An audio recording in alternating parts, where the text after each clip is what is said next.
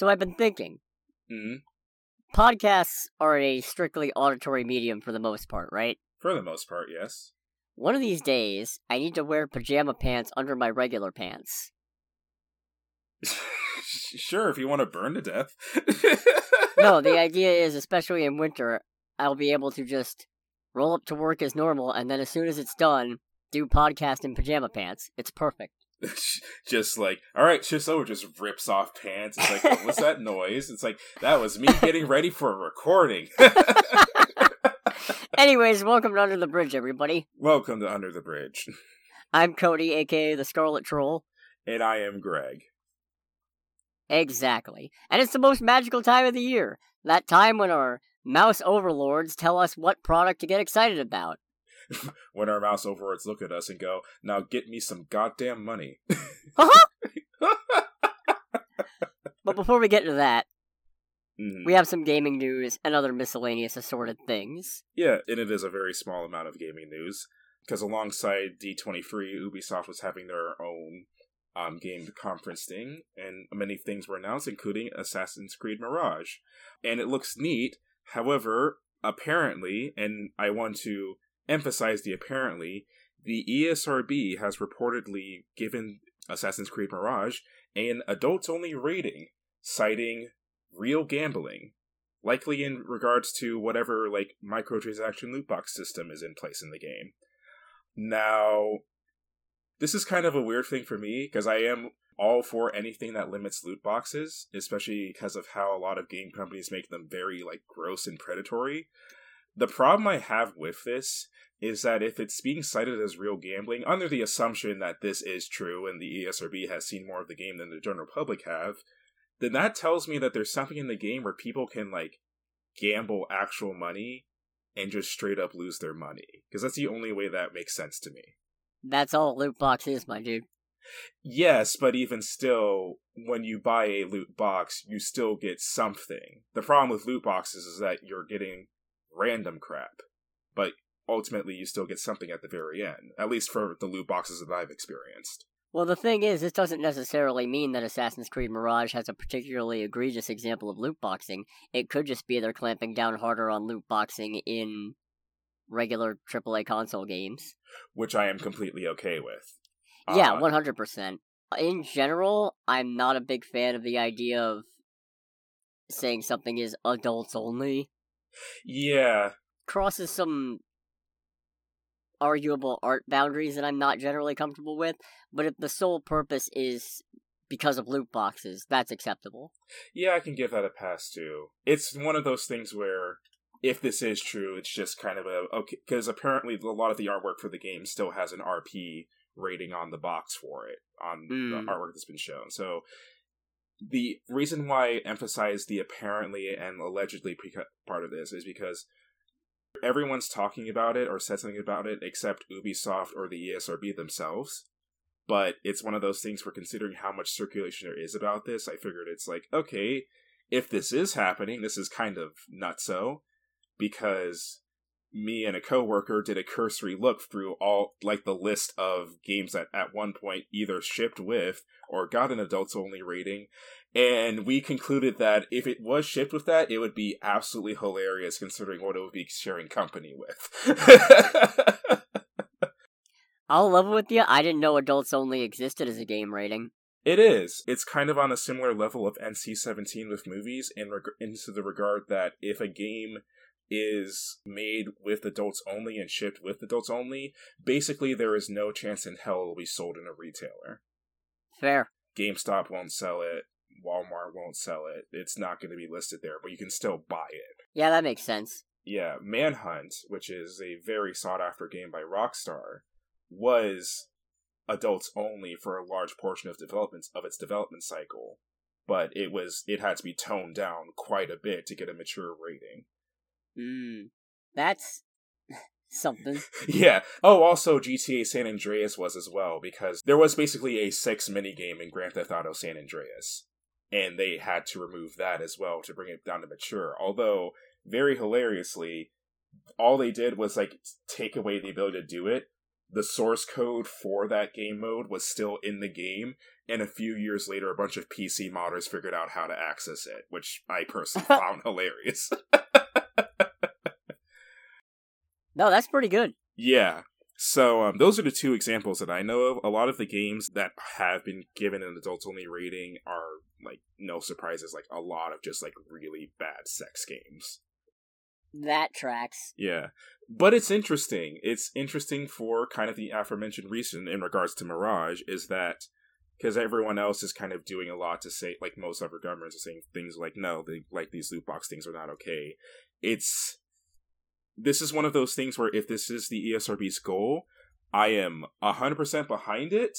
I just don't know if this particular way is the way I would go about doing it. But I am all behind, like, just doing things to decentivize companies putting, like, loot boxes in basically what is effectively gambling in video games.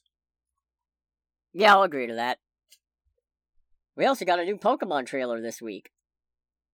Oh, we got a trailer too? I thought that was just like the news article. It was a short trailer. Oh, okay. Yeah, we now have confirmation of exactly what the 3 story paths for Pokemon Scarlet and Violet is going to be. Mm-hmm. And those 3 are Victory Road, which is the usual challenging the gyms to not become the champion, but to reach champion rank, which is a new thing. They also confirmed that there are going to be gym tests that you have to pass in order to challenge any given leader. So there's PE classes in Pokemon now?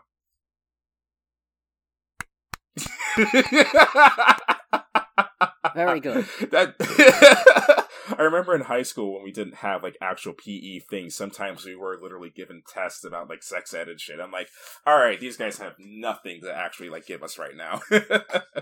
Hey there! Not the best wording on my part. No, it was not, which is why I made that joke. The second path is called the Path of Legends, in which you challenge giant Pokemon known as Titan Pokemon, looking for rare ingredients called the Herba Mystica. Oh boy, so I don't know where to go with that one. Me neither. I don't know what this is supposed to be. Because isn't that, as someone who doesn't play Pokemon, I have tried playing Pokemon, could never get into it, and my wallet thanks me. Isn't that the point of Pokemon? To look for, like, the legendary Pokemon? Well, these aren't legendaries. These are just big other Pokemon. These are big Chungus Pokemon. Yeah, pretty much. Okay, sure. Coming to Multiversus, maybe? No, don't give them ideas. Yeah, I guess what's happening is one of your classmates is researching healthy recipes for Pokemon, and he's looking for the Herba Mystica, but because he can't battle very well, he asks you to help him out. Okay. And we'll make you stuff. Okay. That's interesting, I guess.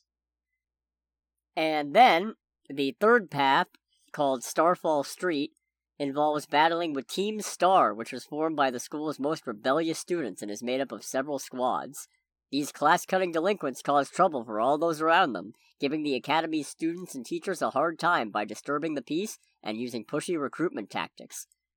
So what you do is, you roll up into their base, knock out a bunch of their Pokemon, and then you get to fight the boss. And they have several squads all across the region.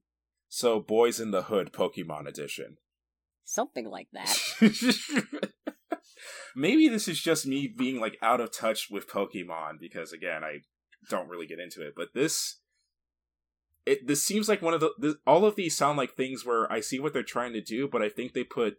It's like, you're trying a little too hard to make it sound interesting, and it kind of circles a little bit back to stupid. At least for me. It's one of those things where none of these things are new. No.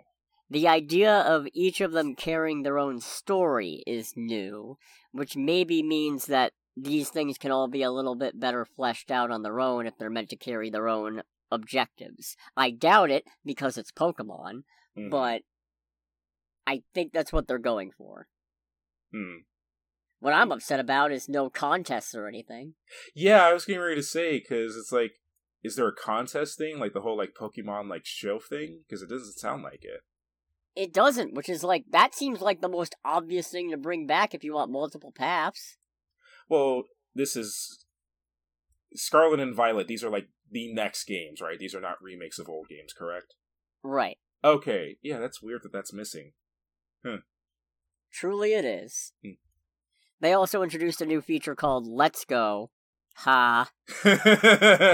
Gotta rake in on that mobile nostalgia, ... And what that's gonna do is, that's gonna let you send out your Pokemon on their own to go look for items and battle wild Pokemon and what have you. Apparently, though, you can also use this feature when infiltrating Team Star bases. Oh, okay. That part I'm not crazy about.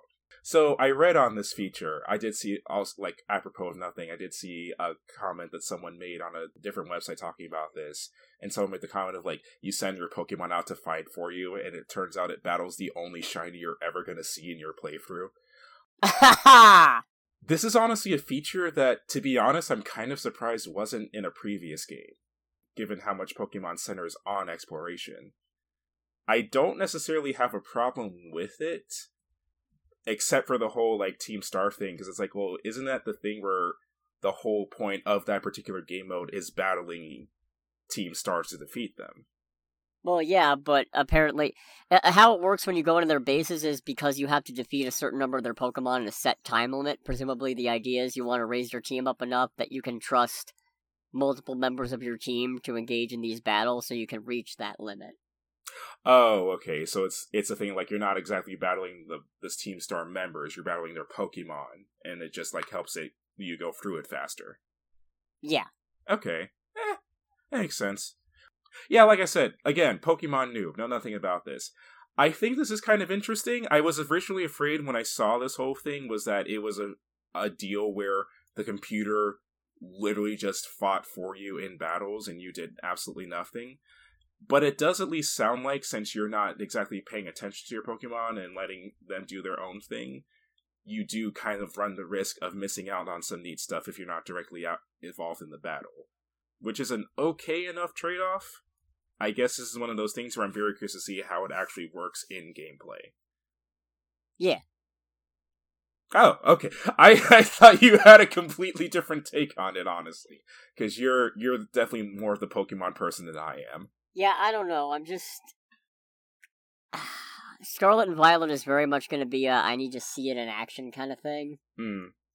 The trailers weren't very long at all, so I don't want to go judging a bunch of features based off of it. I'm not crazy about auto-battling myself, because I'll agree that it feels like it takes something out of the whole point of playing in the first place. Yeah. But I don't know, for the purpose that it's intended for, we'll see how far the range is. Because if it's limited range, that's also fine. Right. But given that this is an open world game, if you can drop off your Pokemon on one side of the map, go off to the other side, come back, and it's still running around doing stuff, that's a bit of a problem. Yeah, that would be a bit much for sure. It's almost like running a script at that point. Yeah, and I don't need no Minecraft script Pokemon. That covers the Pokemon bit, so... Yeah, and then the last thing, this is kind of more of a me thing, and it's just, there's no real significance to this, I just kind of feel like making fun of it. With the Gran Turismo movie coming out, why is there a Gran Turismo movie being made? But we've already talked about that. Sony has released a new logo for what is apparently going to be the logo for the Gran Turismo movie, and the logo that they're using for the social media accounts for the Gran Turismo movie, and holy hell, is it not one of the most generic things I've ever seen in my life. Which is actually astounding, considering what it's a movie based on one of the most loved and cherished and long-standing racing franchises ever made, with a very distinct logo, and they go for a logo that is, like, when I first saw the font for the Gran Turismo movie logo, it reminded me of a game called Ford Racing, which was a pretty awful budget racing game for the PlayStation 1, and it reminded me of it because the font they're using for this logo is literally the exact same font in the game's menus. Huh. Yeah. This is... I don't know, this just bugs me from a visual standpoint. It's like, why not just use the GT logo? It's very distinct. It kind of feels like this was a kind of for the sake of type of decision. I guess to maybe allude as like, see, it's the same name, it's the same idea, but it's not completely connected. And it's like, no, just own it. I'm probably looking a little bit too deeply into it, in all honesty, but this is just kind of a weird one to me. Yeah, I don't have much to say about Gran Turismo, obviously, because I don't really play much in the way of racing games. But I have seen that font, and it looks very, it's an unexciting logo. It is a very unexciting logo. It's, like I said, it's just shockingly generic, in all honesty.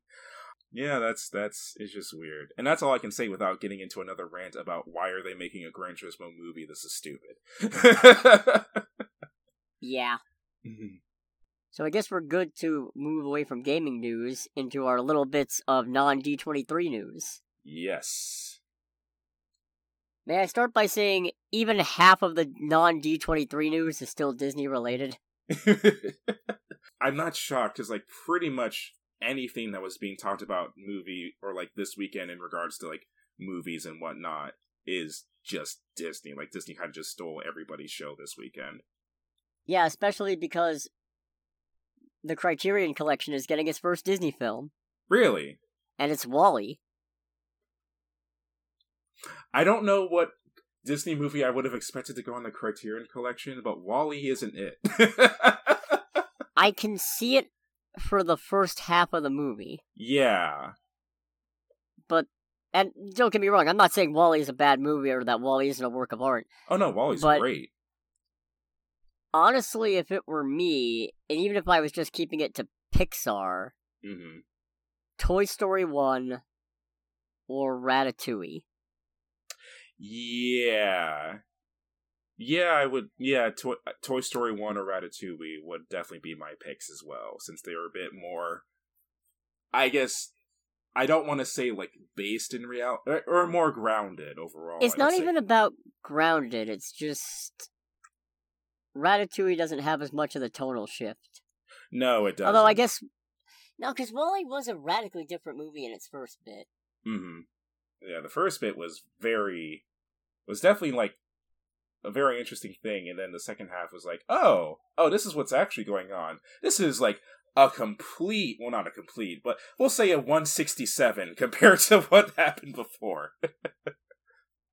Anyways, it's coming with a ton of extras, and, who knows, this might open the door for stuff like getting Armageddon reissued, because that was released, that's on the Criterion Collection, if you can believe it, and that was released under the Touchstone Pictures banner, I think. So it's not technically, it's owned by Disney, but it's not like a Disney, you know? Yeah. So that could open the door for that. And crushing realization hit me that in somewhere between 5, 10, 15 years, they could very well release an Infinity Saga collection. My wallet can't take that. I'm already buying WALL-E. What more do you want from me? Why are you buying WALL-E? Because I don't own WALL-E yet, and if I'm gonna own it, I might as well own the Criterion Edition. Honestly, I'm surprised you don't own WALL-E. Just a little bit.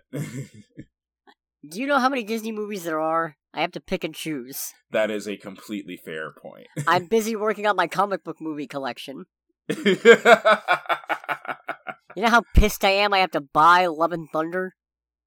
Oh, Yeah. I have to purchase a physical copy of that movie so it can sit on my shelf. To never be touched again. Maybe someday if I want to watch a director's commentary and find out what the fuck happened. You could use it to, like, punish your niece if she acts up. What kind of a fucking monster do you think I am? Jesus. Jay, just throwing that out there, man. Anyway. Popping away from Disney for one moment. Dan Lin will not be heading up DC Films. Sad. Am I supposed to be sad? Okay, good. According to sources, the main sticking point was Lin's commitments to his own production company, Rideback. And apparently figuring out how to balance those two things, and what, if any, role Warner Brothers should take in helping that was impassable. Yeah, I mean, if the dude's running his own production company, I can see that being a hassle, because it's like, run my own production company, make sure that my people get paid, balanced with saving an entire film franchise. Where I have no actual power. To save the entire film because franchise. I'm gonna get overridden at every turn by this cost-cutting asshole. Yeah. Yeah, I can see why he kind of bowed out of that. The craziest thing is, DC is looking for their Kevin Feige, but the thing is, to have a Kevin Feige, you would have to start from scratch, and you would need to give him creative control. Which Warner Brothers I don't see being even remotely okay with doing. Yeah, no, that's not happening, because they're idiots. If they weren't idiots, they wouldn't be in this situation in the first place. That unfortunately is true. Anyways, hashtag release Batgirl. But same. I also follow that hashtag if release Batgirl.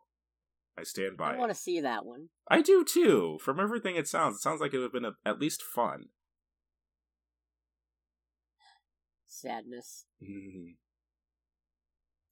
Let's distract ourselves by turning our attention to our new mouse corporate overlords.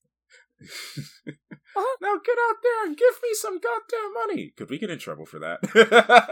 Probably not. That requires anybody to listen to this. Oh. Eventually, someday, we might get big enough that we have to worry about what we say about Disney. Ends up being that we get so big enough we're bought out from Disney, and now it's a Simpsons movie situation. God, that was good. That was very good. That was one of those things where it's like, either someone missed this or someone didn't care. Either way, this is great. Oh, man. So, there are two main panels that I was focusing on while this was going on. One was the Walt Disney Studios and Pixar panel, and the other was the Marvel Studios, Lucasfilm, and 20th Century Studios panel, because they decided to just throw all those things together like a maniac. Yeah, that's a ham sandwich right there. That's a sand and cheese hamwich. Oh, man. So, let's start with the Pixar stuff. Summer 2023, we're getting a movie called Elemental. Okay. Which is about a metropolis where elements of earth, air, fire, and water all live. But when a fire girl and a water boy develop a connection, the two must navigate how to interact while being polar opposites. What? Yeah. Okay. Well, that's definitely different. I'll give them that. It sounds neat, but it's different. It's Pixar realizing they left Avatar: The Last Airbender off of its what if blank but alive.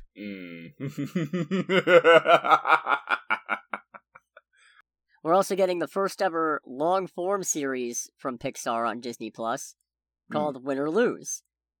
And it's about a softball team the week ahead of their championship game, with each episode taking place during the same week, but from the perspective of a different character.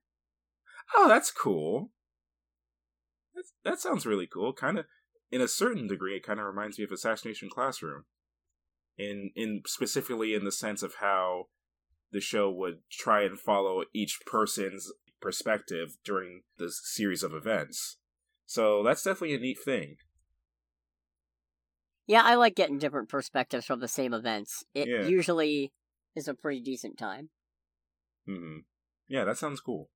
Then we're also getting Elio in 2024, which centers on an 11-year-old named Elio, whose mom is working on a top-secret military project to decode alien messages. Okay. Turns out, Elio makes first contact and ends up becoming the emissary for Earth. For whatever reason, this sounds something like classic Pixar. Right? That one just sounds like, yes, this is... This is the thing. Yeah, that sounds like a great time. And then the big one, summer 2024, we're getting Inside Out 2.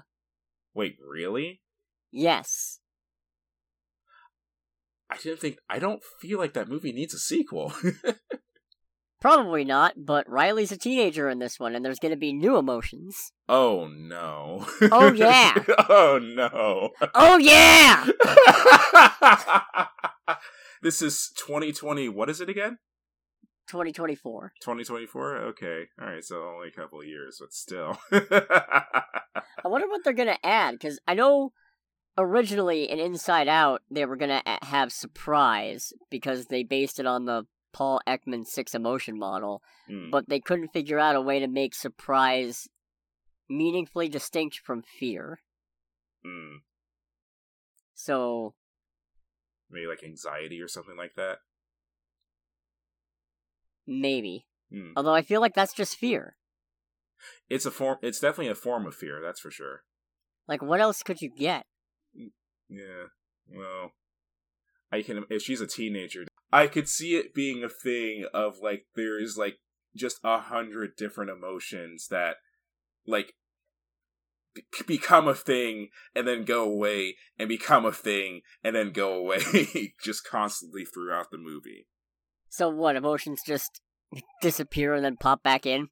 Or something like that, or new ones, like, made. Because I feel like, from what I remember being a teenager, considering how crazy the mind of what felt like the average teenager can be, I definitely feel like that would at least be on the table. I eagerly await the arrival of tepid ambivalence. Yeah, who would play tepid ambivalence, though? John Krasinski? No, I can go more deadpan. Who voices Konako in High School DxD? Give me 1 second. I actually feel like I should know that name. Or the name of the voice actress. She is voiced Jade Saxton. Jade Saxton. Yeah. Okay. Yeah, I could see that. Everything is awful. But I just don't care. Pretty much. Okay. I am curious and very cautious about that movie. Yeah.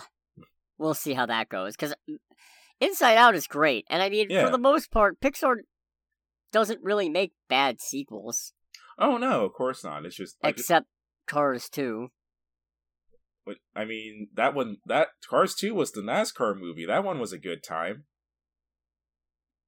Cars 2 was a bad sequel to a mediocre movie. I don't know what you're talking about. There was... We're talking about... Oh, I see. Yeah, I get it. No. You're right, Cars 2 was great.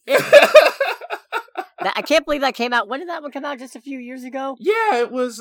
It wasn't that long ago. I know it was like a little bit before the pandemic. 2017. That's when Cars 2 came out. Yeah, it's only like 5 years old.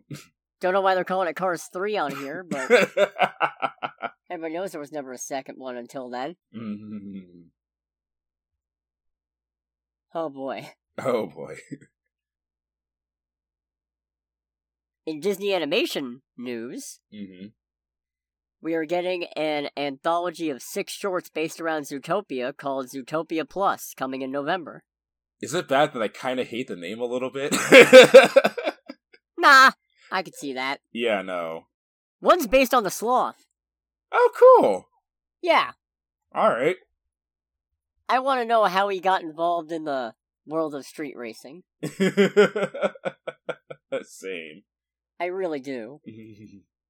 Just, that's one of my favorite end credit scenes for anything ever. Just the shit-eating grin on his face. He realizes he's been caught. Oh no. Apparently, other shorts are going to revolve around Clawhauser and Chief Bogo. What was his name? Mr. Big's daughter. Oh, okay. And Judy's parents. Honestly, I feel like they could just do a whole series on, like, Mr. Big, his daughter, and the shenanigans their family gets into, and it would be a good time. I, for one, welcome our new shrew overlords. Oh, man. Oh, also Duke Weaselton. Oh, also, okay, cool. Yeah. Also, we're getting Walt Disney Animation Studios' first partnership with an outside studio. Oh, really? What's the outside studio? Kugali Media, and they're creating an Afrofuturist series called Iwaju that is described as a love letter to Lagos, Nigeria. Okay. Okay, that's neat. Yeah. That's supposed to come out summer 2023, or some point 2023. It did not say summer specifically. Alrighty. Well, I'm curious about that. It's going to follow two kids who grow up on opposite sides of a city sharply divided by the haves and have-nots. Their friendship is tested by a tech pioneer whose futuristic advances hide a criminal underworld he runs with an iron fist. Must not make Elon Musk's joke. Oh, man. I mean, Nigeria, South Africa... That hit harder than I expected. Huh. What was the Apparently they showed a new Strange World trailer, but they didn't show it. Oh, like it's not available on like YouTube or anything like that? Nah. Mm. Nah. And then, we also got news on the 2023 feature film from Walt Disney Animation, and that is called Wish. Okay. Have you ever wondered how the wishing star that so many Disney characters wished upon came to be? No? Well, you're getting it anyway. So, there are already places my brain is going with that premise, and I imagine none of them are going to end up in this movie. Okay, yeah, that's what we like to call an ass pull and a half. I'm not sure how I feel about this, prequel to a bunch of other Disney movies, apparently. Yeah, no. The origin story of every Disney character movie ever, more or less? I guess? Yeah. A little weird. I guess we'll see. Yeah. Hey, speaking of prequels nobody asked for, photorealistic CGI Lion King prequel. Why? It's called Mufasa, the Lion King. Why? I don't know. Jesus. Okay. I just don't know, Greg. That's it's been so long since I even acknowledged that movie's existence. So I thought that was one where Disney was like, you know what, we don't need to revisit this. But somebody high up on the House of Mouse, they're just like, no, this is great. There's potential here. We just got to make Mufasa sympathetic or something. I don't know what they're gonna do. Mufasa is sympathetic. It's Simba's dad. Oh, fair enough. Oh, whoops. Did you think it was Scar? Yes, I got Scar and Mufasa mixed up just now. But that's nice job. But that's neither here nor there. Okay, then I go back to my previous point of, but why though? Because Lion King made more $1 billion. Did it now? Yeah, photorealistic CGI Lion King made $1 billion. I did not know that. I thought it was one of the worst performing ones. Pretty sure it made $1 billion. Hold on. Jesus. Yeah, 1.663 billion. I'm amazed that movie made so much money for how little I see it get discussed. It's literally just lions. Yeah, it's amazing in that sense because, like I just said, I've never seen a case of a movie that makes so much money but gets so little general discussion. It'll be okay. I mean, the movie won't be, but it's coming to theaters 2024, so oh, they got a couple years to iron out the bugs or something. Yeah. Coming more quickly is Hocus Pocus 2, which we got a new trailer for. I am actually kind of looking forward to this movie, because I remember being very fond of the original Hocus Pocus growing up. I'm looking forward to it, while also hoping it is not toned down. It'll probably be toned down. That is disappointing. Yeah, that was kind of something that the thing that kind of got me, to think that was during the last bit of the new Hocus Pocus movie where he goes, wait, no, I'm one of the good zombies. As funny as that was still kind of thinking yep, there it is. Look, all I'm saying is, if there's nothing in the movie that makes me laugh as much as, they thought I was a real cop, I will be sorely disappointed. I remember rewatching the movie as a teenager and coming up to that scene. I'm like, it's like several parts of my brain went, that is very not okay. Hey kid, are you really a virgin? Oh man. That was really fucking funny. That was very funny.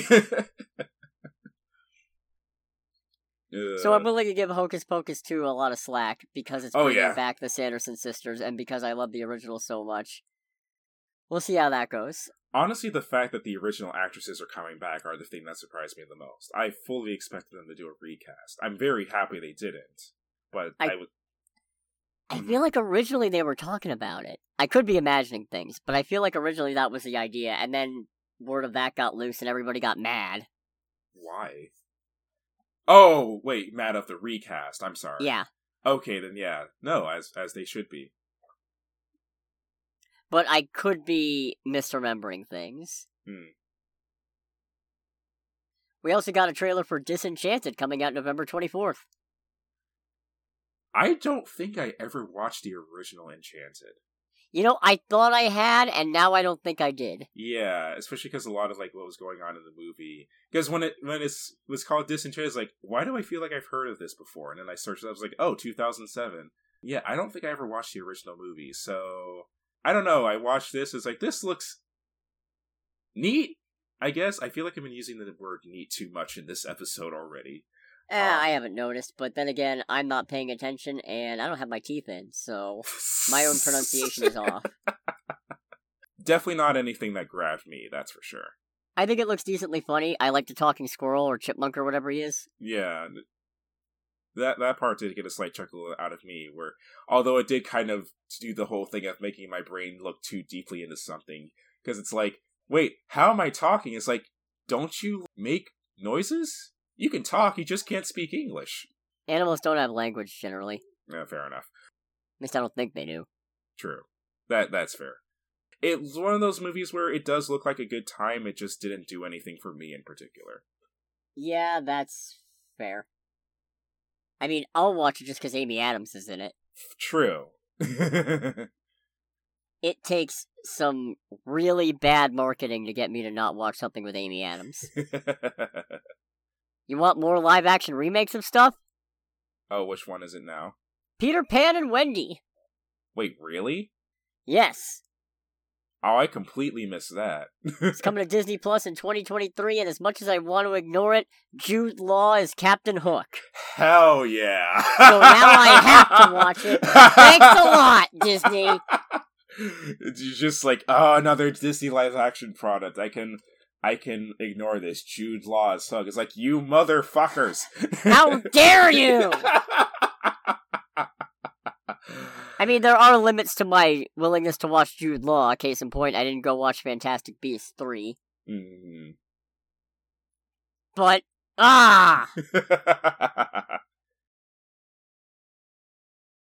You want a new Haunted Mansion? I don't even remember the last time I watched the original Haunted Mansion. Well, March 10th, 2023, we're getting it in theaters. Is this another live-action thing? Yes. Man, they really are going hard into the live-action thing this year, it seems like. And Jamie Lee Curtis is Madame Leota. Is she now? Yes. Okay. What is it with these movies attaching people who I can't stand to not go see? I mean, I know that Disney, evidently if photorealistic CGI Lion King makes $1 billion, and it's like, Disney's like, alright, cool, we can keep making these, people will go and see them. But it really does feel like, just based on this alone, they are going hard on this whole, like, live-action thing. Yeah. Case in point, we got the teaser for Little Mermaid. The trailer was really dark. Like, that's actually I felt like the lighting in the trailer was, like, kinda dark. I thought it was alright, personally. Yeah. I mean, it's just a teaser. Although I will say I do appreciate with this teaser that we actually got to see Halle Bailey as Ariel just up front. Because I feel like for the last few, like, of these, like, initial teasers, they've been always, like, hiding the main character. It's like, yes, thank you. Let's actually see what the main focus of the movie looks like. Yeah, as much as I don't care for live-action remakes, I'm looking forward to going to see this one, because the reasons why everybody's jumping on this one are reasons that I think are stupid. Of course. So, yeah. I mean, she's a mermaid, who cares? She can sing. That's the important part. My thing with this is that I don't have any particular, dislike for this movie, but I'm not super into it, and that's solely because, as a kid, I really was not into the original Little Mermaid that much.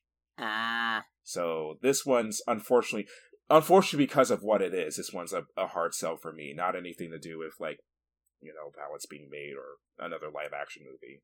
Well, let me tell you, if there's no Le Poisson in it, instant fail. That much I can definitely agree to. Yeah.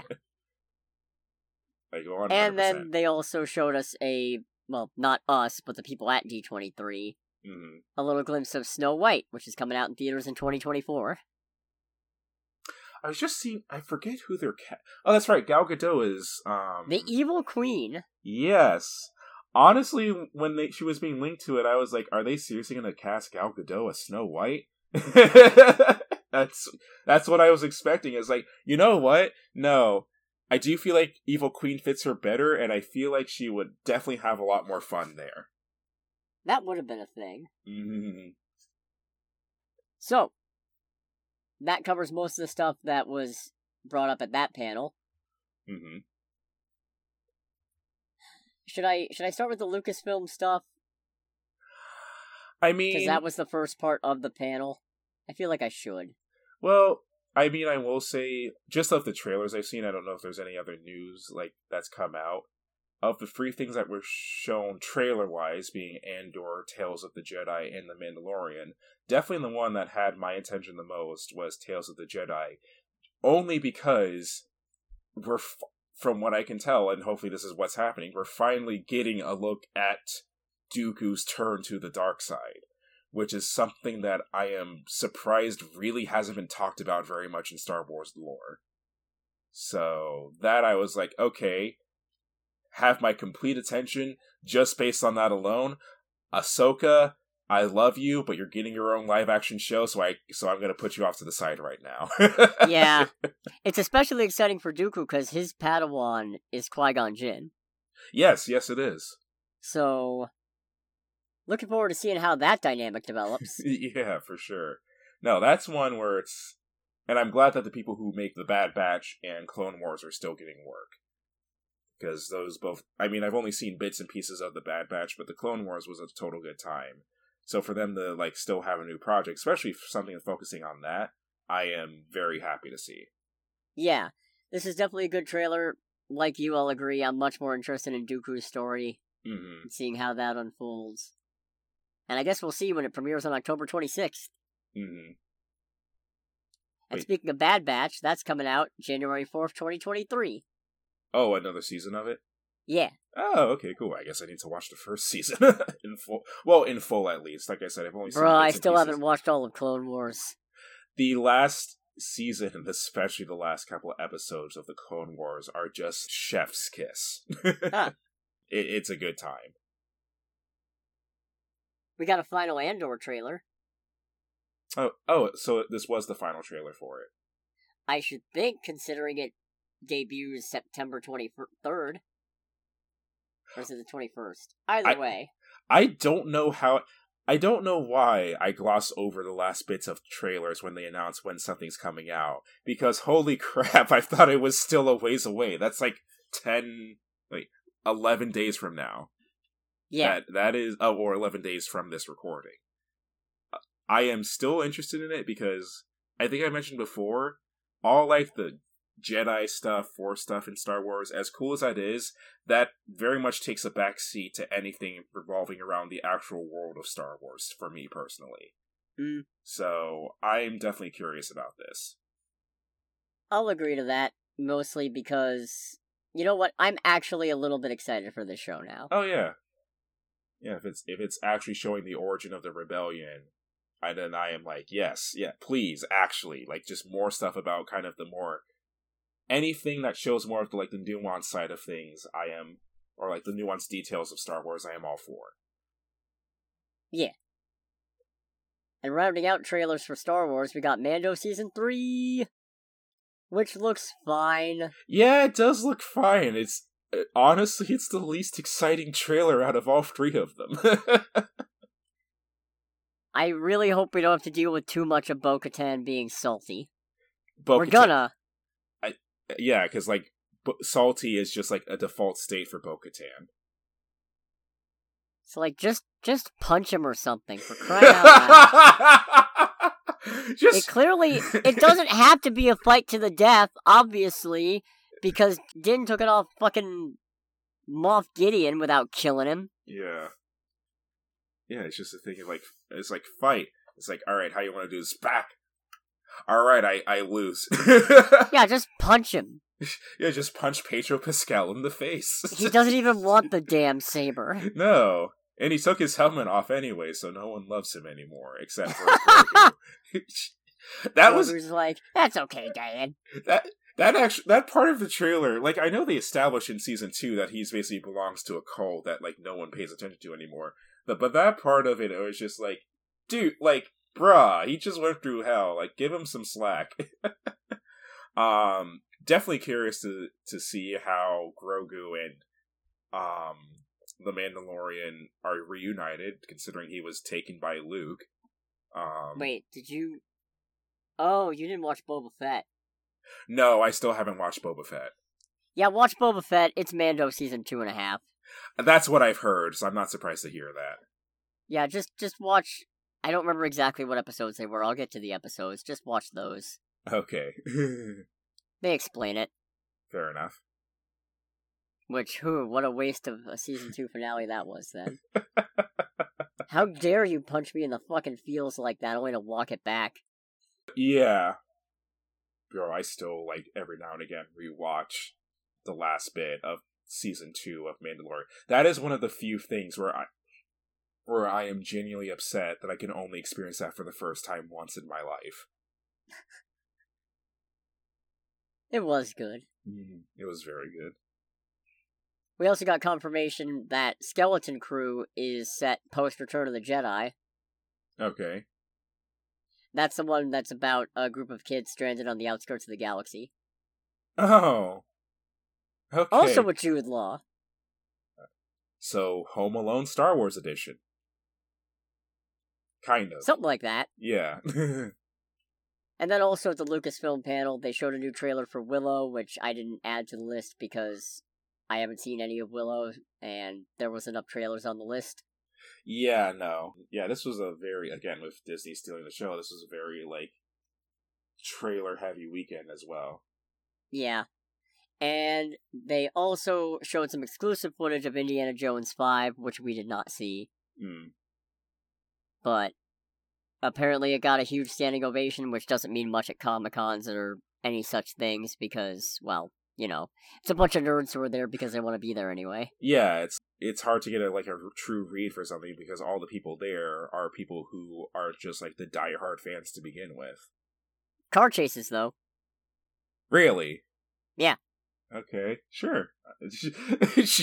Why the hell not? And it is from James Mangold, and as much as I have problems with Logan, I still acknowledge that Logan is a very well-made film. So, if there's anybody I trust to do old curmudgeonly version of a hero, it's James Mangold. Yeah. That definitely sounds like a good route for some entertaining shenanigans. So, let's move into the stuff that I'm actually qualified to have an opinion on. The Marvel stuff. Yeah, the Marvel stuff. They talked a little bit about Black Panther Wakanda Forever, which also included some footage that we don't get to see because we weren't at D23. And apparently it involves Ramonda talking with some members of the United Nations about how the world keeps trying to steal their vibranium and stuff now. Yeah, which to be honest, yeah, by all means, call them out. It's like, bruh, you're just trying to live our lives, and people keep on coming and trying to steal our shit. Yeah, none of that, please. Yeah, it's like, can you, like, please, like, either calm the fuck down or do something about it? Leading into that, since Ryan Coogler is executive producing Ironheart, he talked a little bit about it. They brought out Anthony Ramos, who is playing Parker Robbins, aka The Hood. Mm-hmm. And they're talking up Ironheart as being magic versus technology, which, that's interesting. Yeah. We definitely haven't seen that before, really. Yeah, now that I think about it, there really hasn't been a lot of that in Marvel, which I'm kind of surprised by. I think it's just because a lot of these heroes are speciated, so you expect to see Doctor Strange deal with magic stuff, you expect to see Iron Man deal with tech, super science stuff, so they're not generally going to see them cross over. Mm-hmm. But I'm all for seeing how these things interact. Yeah. They did try to talk the Hood up as being one of those villains who is trying to do the right thing, and is maybe just a bit too ruthless about it, which I'm not especially a fan of, because, to my understanding of the Hood, he's an asshole. Yeah, I was going to say, I don't know a lot about the Hood, but from what little I've picked up, it's like, no, he doesn't ever try to do the right thing. He's just straight up evil. He was part of Norman Osborn's evil Illuminati. Oh, yeah, it doesn't really get more evil than that. Well, I guess to be fair, Loki and Emma Frost were both on that. Mm. And so was Namor. Mm. That's not really helping the case. No, it's not. Point is, the Hood's a dick. Yeah, the Hood's not a good person. Not every supervillain needs to be sympathetic. Some of them can just be a dick. Yeah, it's okay. I imagine it's a thing they have to make them at least a little sympathetic so that their dickishness doesn't completely, like, tune out an audience, but... No, all you gotta do then is make them entertaining. Yeah. Like, if your bad guy is funny enough and charming enough, nobody gives a shit how much of a bastard he is. That is true. But I'm still looking forward to this, as much as I can be looking forward to it, considering I don't much care about the character. Mm-hmm. But we'll see. I didn't care about the Guardians of the Galaxy, and then the movie came out, so... Anything's possible. Exactly. Feige then reiterated that Ant-Man and the Wasp: Quantumania is going to be the start of Phase 5, and brought out Paul Rudd, Evangeline Lilly, and Jonathan Majors, asking Paul Rudd what it's like to be sexiest man alive by, what was that, People Magazine or Time Magazine? A Magazine. I mean, whatever his, like, de-aging regimen is, I would like to have access to that, please. Same. Mm. They showed an extended version of the trailer that we got for Comic-Con, by which I mean people who were at the event got. Mm. We still saw none of it. But apparently it does involve a lot of Scott being tortured by Kang, a lot of Scott being an arrogant dickhole. So on brand. Scott's not usually an arrogant dickhole. Well, he's a smartass at the very least, so... Yeah, I think this one's more a case of he's let the fame of being an Avenger and having helped save the universe go to his head, which, yeah. Yeah, it's one of those things, it's like, is that, like, an endearing quality? No, but to be honest, can you blame him? It seems very justifiable to me. Yeah, it's like, yeah, if I just help save the freaking universe from annihilation, I'm gonna kind of, like, stroke my ego about it a little bit. Just a little bit. And apparently this is going to provide a direct link to Avengers: The Kang Dynasty. Surprising nobody, because Kang. Right. Alright, we're going to talk about my favorite thing from D23. Oh boy.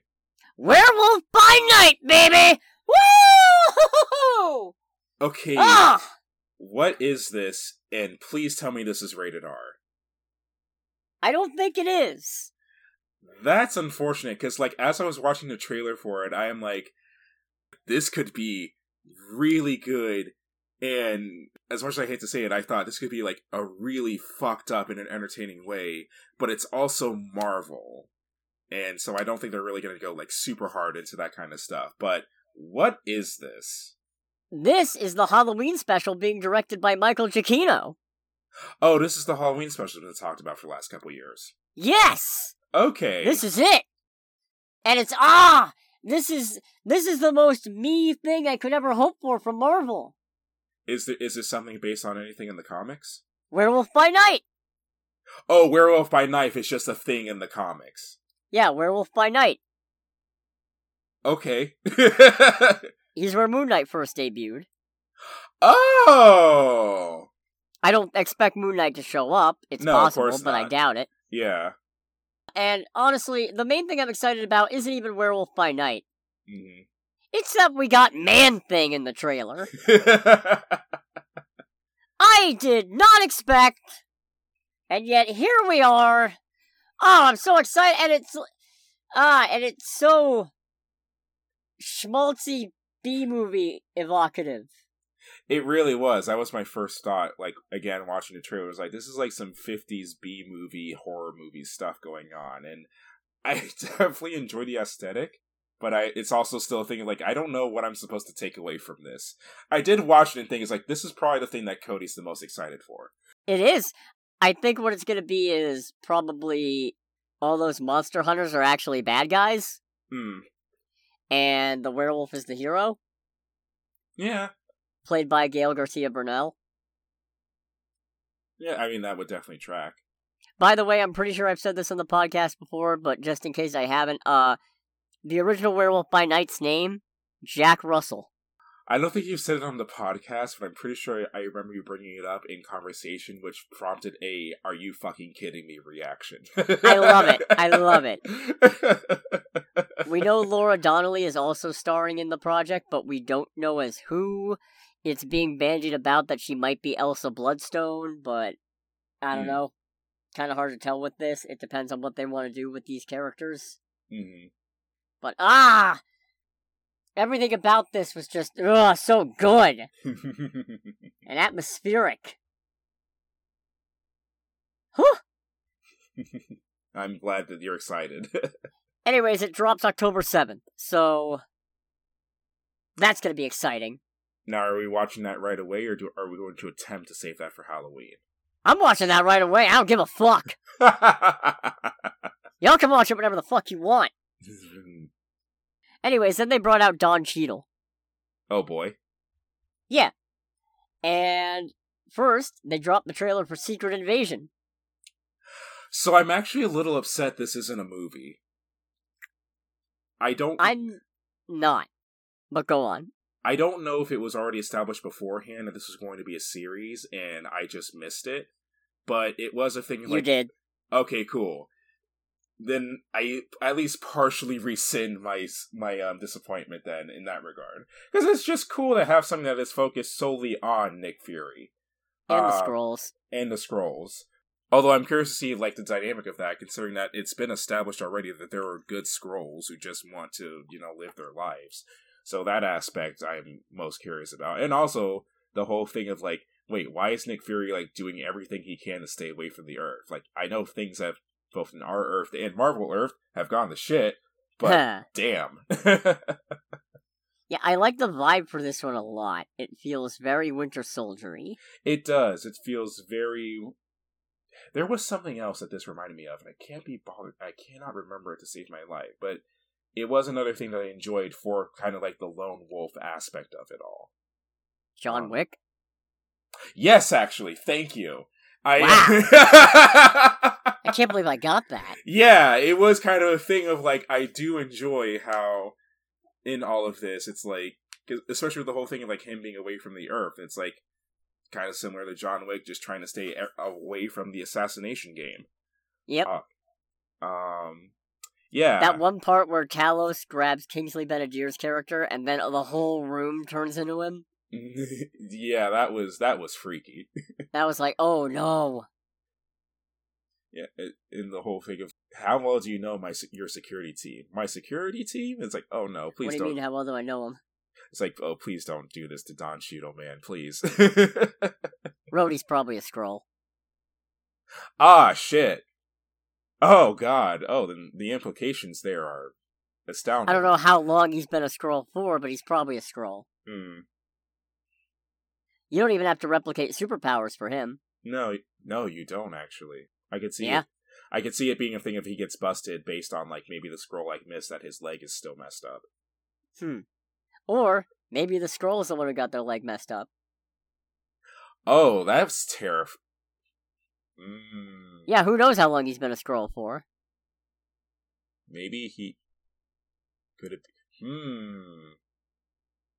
Oh, I don't... Don't get me wrong, it's probably not going to be the case. No, but it is possible. I'm thinking in my head, as I acknowledge how stupid this sounds, but I could see it being a thing that the Skrulls showed up when Civil War happened, and then the bit where Rhodey hits the ground is like, no, he actually just straight died there. I don't think that's going to happen, because that would also be an ass pull and a half, but this is kind of like what happens when you introduce things like that to my brain. Yep, that's the whole point. Yeah. Oh, that's terrifying. We also finally got an Armor Wars update. Okay. It starts filming next year, and it will pick up pretty much right after the events of Secret Invasion. Okay. So that's very cool. It's about time Rhodey got some more time in the spotlight, so I'm happy to see that. Yeah. Yeah, he's always been kind of relegated to a side character. A very overpowered side character, but a side character. Very true. We got a slight update on Loki Season 2, which is still filming. Mm-hmm. Well, we got a slight update. Everybody who was there got new footage. Which apparently included Loki phasing in and out of time and trying to get Hunter B-15 and Mobius to remember him. Oh, no. Yep. Oh, that's heartbreaking. And the little bit of an update that we got is that Ke-Huy Quan, also known as Short Round from that one Indiana Jones movie that I don't remember which one it was, has joined the cast. Oh, neat. Yeah, he was also in Everything Everywhere All at Once. Oh, okay. Yeah, he was Michelle Yeoh's husband in that. Oh, okay. I think I remember seeing him like in the trailers and whatnot. Cool. Yeah. Can't wait for that one. Mm. We got a tiny bit of news for Fantastic Four that isn't really news, and it's confirmation that Matt Shakman will in fact be directing. Okay. And then Kevin Feige said we don't have anything to share. Yeah. Which makes sense, and honestly, makes me really glad that I didn't say anything about that list of alleged casting that was making the rounds on Twitter. Well, yeah, especially since that movie is still very, very early in its development, right? It comes out November 2024, so... Not that far. True. They also gave everybody a first look at Echo, which includes Vincent D'Onofrio sporting an eye patch. Oh, okay. He's alive! We all knew it, but he's alive! Yeah, it's like they killed the Gala. It's like, this is, no, they fucking didn't. This is a fucking Kingpin. What the fuck are y'all talking about? He ain't dead. Hmm. And then he stayed on stage so that Charlie Cox could come out, and they talked a little bit about Daredevil Born Again. Oh, nice. Yeah, it hasn't started shooting yet, so there was nothing to show. Hmm. But they're looking forward to it very much. Charlie Cox said to think of it not as Season 4, but as a new Season 1, so that implies kind of a soft reboot. Yeah, and it kind of establishes, it's like, yeah, no, there's nothing canon about these shows no more. I think there might be. I think they're trying to feel it out and figure out if they can make it work. Hmm. Depends on what happens with Iron Fist. True. We also got director Julius Onah from Captain America New World Order, along with Anthony Mackie coming out on stage, along with Carl Lumbly and Danny Ramirez, to talk about Captain America. Awesome. Yeah. It does sound like Danny Ramirez will be suiting up as the new Falcon, so that's cool. Okay.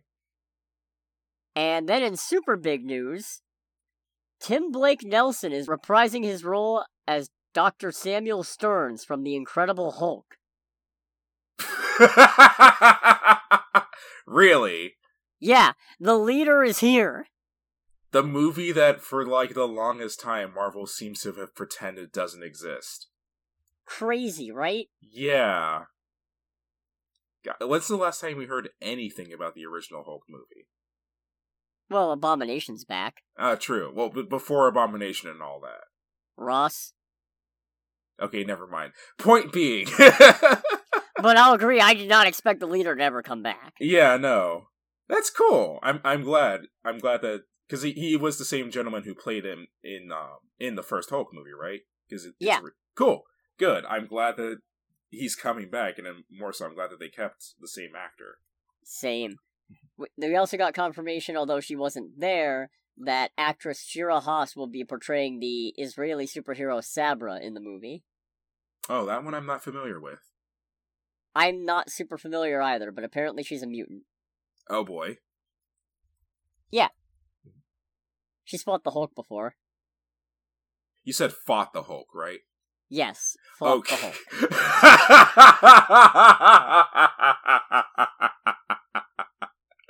Moving on. And she has enhanced physical abilities and can actually charge up other people and give them low-level superpowers. Alright, cool. God, I hate my ears. That was funny. That was really funny. I think she's a mutant. There has to be a trade-off with a power like that, though. Apparently it uses life energy. Oh, okay. I mean, that's kind of seems like the standard trade-off or something like that, but it's one of those things like, no, there has to be a trade-off, because that just sounds overpowered as hell to begin with. True. Okay. And then they moved on to the Thunderbolts, and we now have our roster. Okay. It's whelming. Oh, really? Yeah, so Julia Louis-Dreyfus is back as Contessa Allegra Valentina... Wow! Contessa Valentina Allegra de Fontaine. That's the one. Okay. Hannah John Kamen is back as Ghost from Ant-Man and the Wasp. Mm-hmm. David Harbour as Red Guardian. Okay. Olga Kurylenko is back as Taskmaster. Hmm. Wyatt Russell is back as U.S. Agent. Okay. Yelena Belova, Yay. played by Florence Pugh. There's no such thing as, like, too much of her. Nope, of course not. And Sebastian Stan as Bucky Barnes. Really? Yep, I was not expecting him, I'll admit. No, I would not have expected him either. But, honestly, yeah, I'm not super fond of this team lineup. I feel like this team lineup is...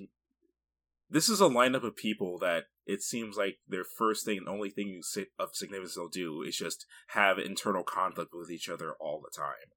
Well, it's not just that. There's 3 super soldiers, 2 spies, technically 2 widows. Mm-hmm. And I'm also not a huge fan of this Taskmaster anyway, so... Right. But I guess if you look at it as kind of a pseudo Falcon Winter Soldier and Black Widow sequel, then it makes sense. That's fair. I mean, I like most of these characters, so I'm not going to complain about seeing them. I just feel like the team could use a little more variety.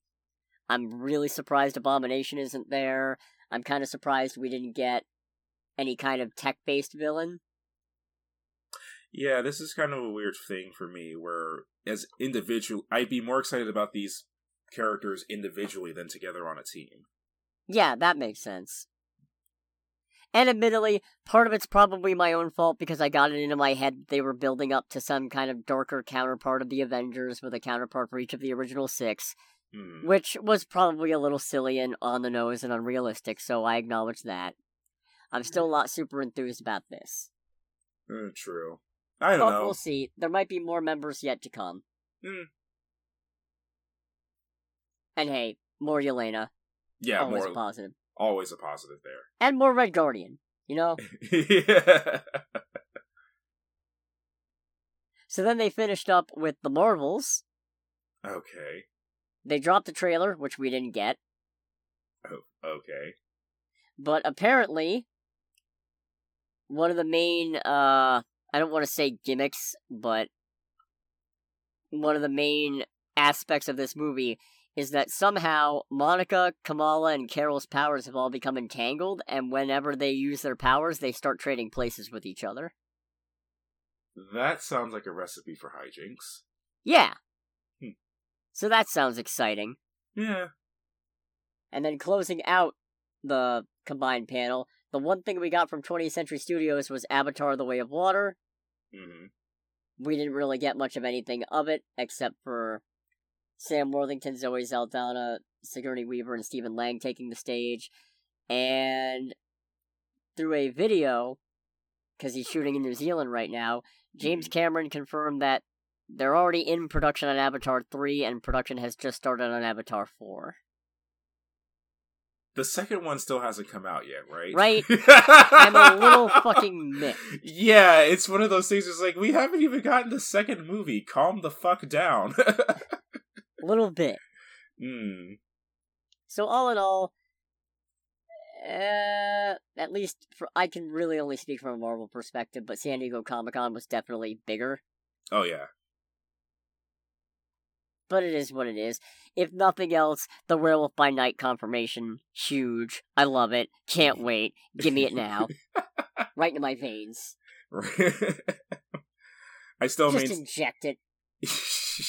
Well, we still need you alive to watch it. Shit, you right. I mean, definitely the thing that got the most interest of all the things that were released is definitely more of the Star Wars stuff.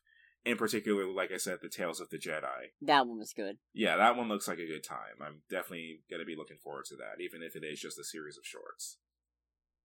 Yep. So there's a couple of trailers independent of D23. Mm-hmm. We got a new Black Adam trailer. I did not feel any discernible difference between this trailer and the previous two. I'm not a fan of the fact that the Justice Society is apparently working for Amanda Waller. Yeah, that bugged the crap out of me. It's like, Justice Society, Amanda Waller. It's like, no, these things do not go together. Also, what was that fucking clink noise when he grabbed the bullet? That was a thing. What was that dead-ass cartoon sound effect? I saw that and heard that as like, and Cody's pissed. I had to you know me so well. I had to rewind and make sure I hadn't imagined it. That was just baffling. That did actually bother me too, because it's like, it was very jarring of an already kind of like, oh shit moment. And it's like, ting! It's like, wait, really? Like, why right did it now? make a ting noise? Is he made of metal? Yeah, it's like, wait, right now? Of all times? What is that? Anyways, I'm still probably gonna go see it. Probably, yeah. If only because that way I don't have to watch Ticket to Paradise. And we also got a trailer for Glass Onion, a Knives Out mystery. I am definitely going to go see this no matter what, because it's Knives Out, and the first Knives Out is a wonderful, wonderful movie. This didn't do a lot for me, though, to be completely honest. There's just something about it where it's like, I just couldn't really get into the trailer. I'm gonna go see the movie regardless. Yeah, that's fair. I mean, it drops on Netflix, so you don't have to go anywhere. Oh, cool. Well, I'm gonna watch it on Netflix regardless. Yeah, same. I will say, very happy that Daniel Craig is still doing the Southern voice. I can't see him not doing the Southern voice. Well, I think Rian Johnson brought up the idea previously of Benoit Blanc having a different accent in every movie. Which would have been funny. Yeah, that would have been funny. I definitely can see that being a good time. It would just have to be an equivalently, like, over-the-top, exaggerated, like, drawl of wherever he is. And I would maintain that, especially if he's doing it in, like, different parts of the world in different languages, in whatever language it is, he has to say in the native language of the location, what's the cheese? like whatever the French or Spanish or German or like Mandarin version of what the cheese is, that has to be said. That is a mandate. Very true. 100%. I think this is shaping up to be a murder mystery game that turns into an actual murder mystery. Yeah, that's definitely the vibe I got from this. This one Escape Room, a Knives Out mystery. Yeah, this one definitely gave me more like Clue vibes than the previous movie did. Yeah, that's fair. Because we're probably going to get everybody else trying to get involved in solving it for whatever reason. Yeah. And just like the last one, what a cast. Yeah, unfortunately a lot of the names here are just names that I'm not very familiar with, but it seems to be doing the previous thing of having a very large and varied ensemble cast, which, you know, that was like one of the best parts of the first movie. So I would hope that at the very least you would recognize Ed Norton, Dave Bautista, and Catherine Hahn. Yes, those three I did. Okay, very good. Everyone else is just kind of like, I'm excited to see you in here, but I know nothing about you. Fair enough. So that was an abbreviated trailer time, following a very lengthy news section. Yes, indeedy. I'm going to cover this weekend's box office real quick. Nice job. Thank you. Another slow weekend this weekend. First place, top of the box office domestically, we had Barbarian. Okay. It took in $10.5 million domestically this weekend for a $10.9 million worldwide total. Second place, Brahmastra Part 1, Shiva, which took in $4.5 million domestic for a $22.9 million worldwide total. Okay. Third place is Bullet Train at $3.3 million domestic for a $92.6 million domestic total and $211.9 million worldwide. In fourth place, the unstoppable, undefeatable, always sticking around Top Gun Maverick. It just won't stop, will it? Yeah, years start coming and they don't stop coming.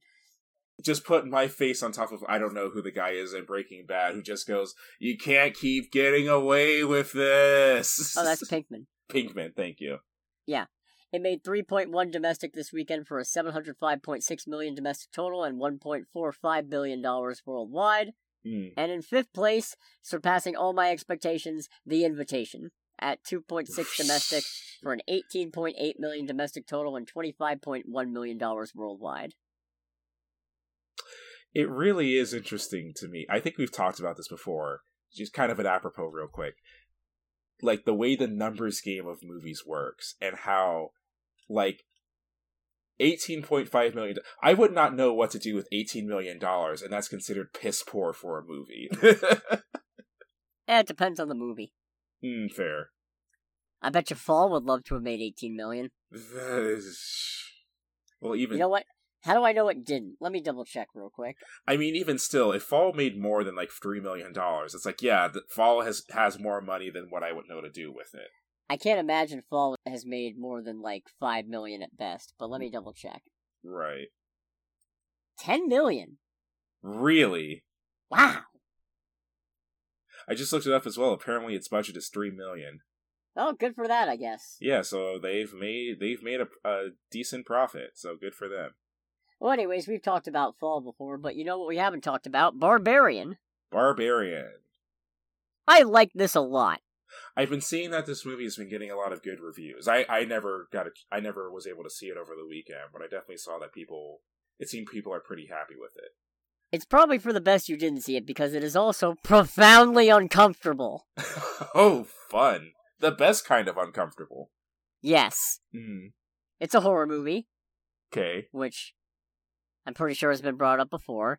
And functionally, it's about a young lady who finds that her Airbnb has been double booked.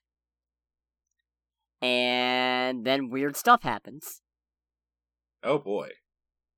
And I really can't get into much more of what happens without giving some stuff away. So are we just... So I'm going to talk in really vague terms. Oh, I was going to say, are we just going straight into the spoiler section then? No. I'm going to Okay. do my best to say why you should see this movie without giving away anything in this movie. Okay. This is a real sinking feeling in the gut kind of film. You remember how I said one of my favorite things about Honk for Jesus Save Your Soul, or at least the thing that I really liked about it, was the peeling back of layers?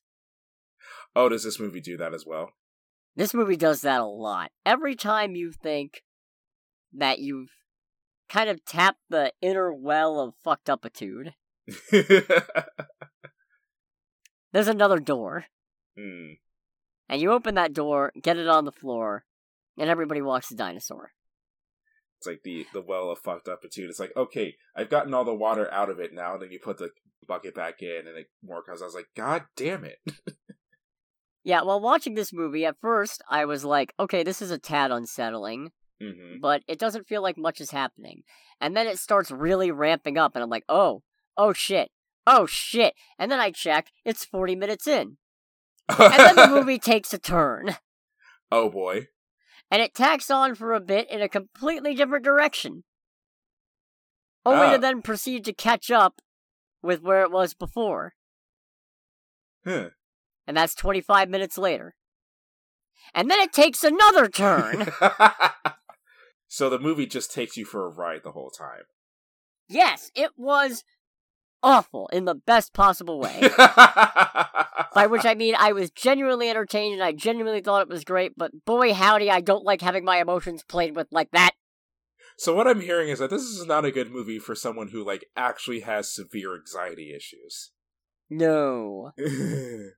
No, especially not. At least I don't think so. I mean, it sounds like it. It sounds like a thing where you're just, like, worried all the time. It's also, especially once you... I'd say it keeps getting worse because just when you think you figured it out. No, there's another twist.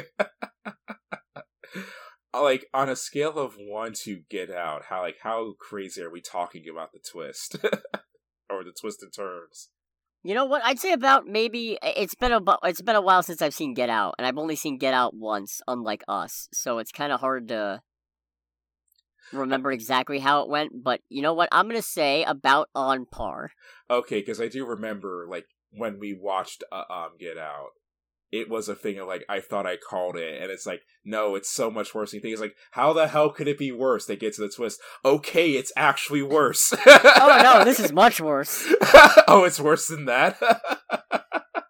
Oh no, that I was just articulating the sentiment. Just, oh, yeah. Okay, yeah, I've got this. Oh no, this is much worse. That's how I felt. Okay, cool. That is indeed how I felt. Alrighty. It's also got a pretty resonant message, I think, and I'm not going to say what it is because it kind of gives the game away a little bit. Mm-hmm. And also really good at blending humor into some of its tenser moments. Without giving anything away, when things start to pick up, there's a point where, on discovering something that is obviously sketchy and dangerous looking, the main character just goes, nope, and proceeds to start walking away. It's very well done. Very well timed. Everybody's really good in it. So, I think, yes, 100%, definitely worth watching if you're into horror movies and you don't mind being skeeved right the fuck out. So, for those of you who are just tuning in, upon review and reflection, I realize that the descriptions of what goes on in this movie are kind of graphic and hard to get around, and honestly, like, it's really just better if I don't. So, at your own discretion, I will just say, go see it, but it is an R-rated movie, and it's R-rated for a reason. It has, from what I've seen, it has earned yes. its R rating. Like, the movie, for all that's been shown and talked about, is quality, but it has earned its R rating like you wouldn't believe. Yeah. So with that being said, thanks for listening in on this absolutely chaotic D23 podcast, and I'm sorry because the timestamps are probably going to be minimal. Yes. But, in any case, thank you so much for sticking around. Make sure to like, comment, subscribe, follow us if you haven't, but I'm sure you have because you're awesome. Greg, you followed, right? I have followed, and all of our audience members continue to be awesome, please. Yeah, exactly. Anyways, this has been Under the Bridge with Cody, aka the Scarlet Troll. And this has been Greg as well. Very good. Goodbye, everybody.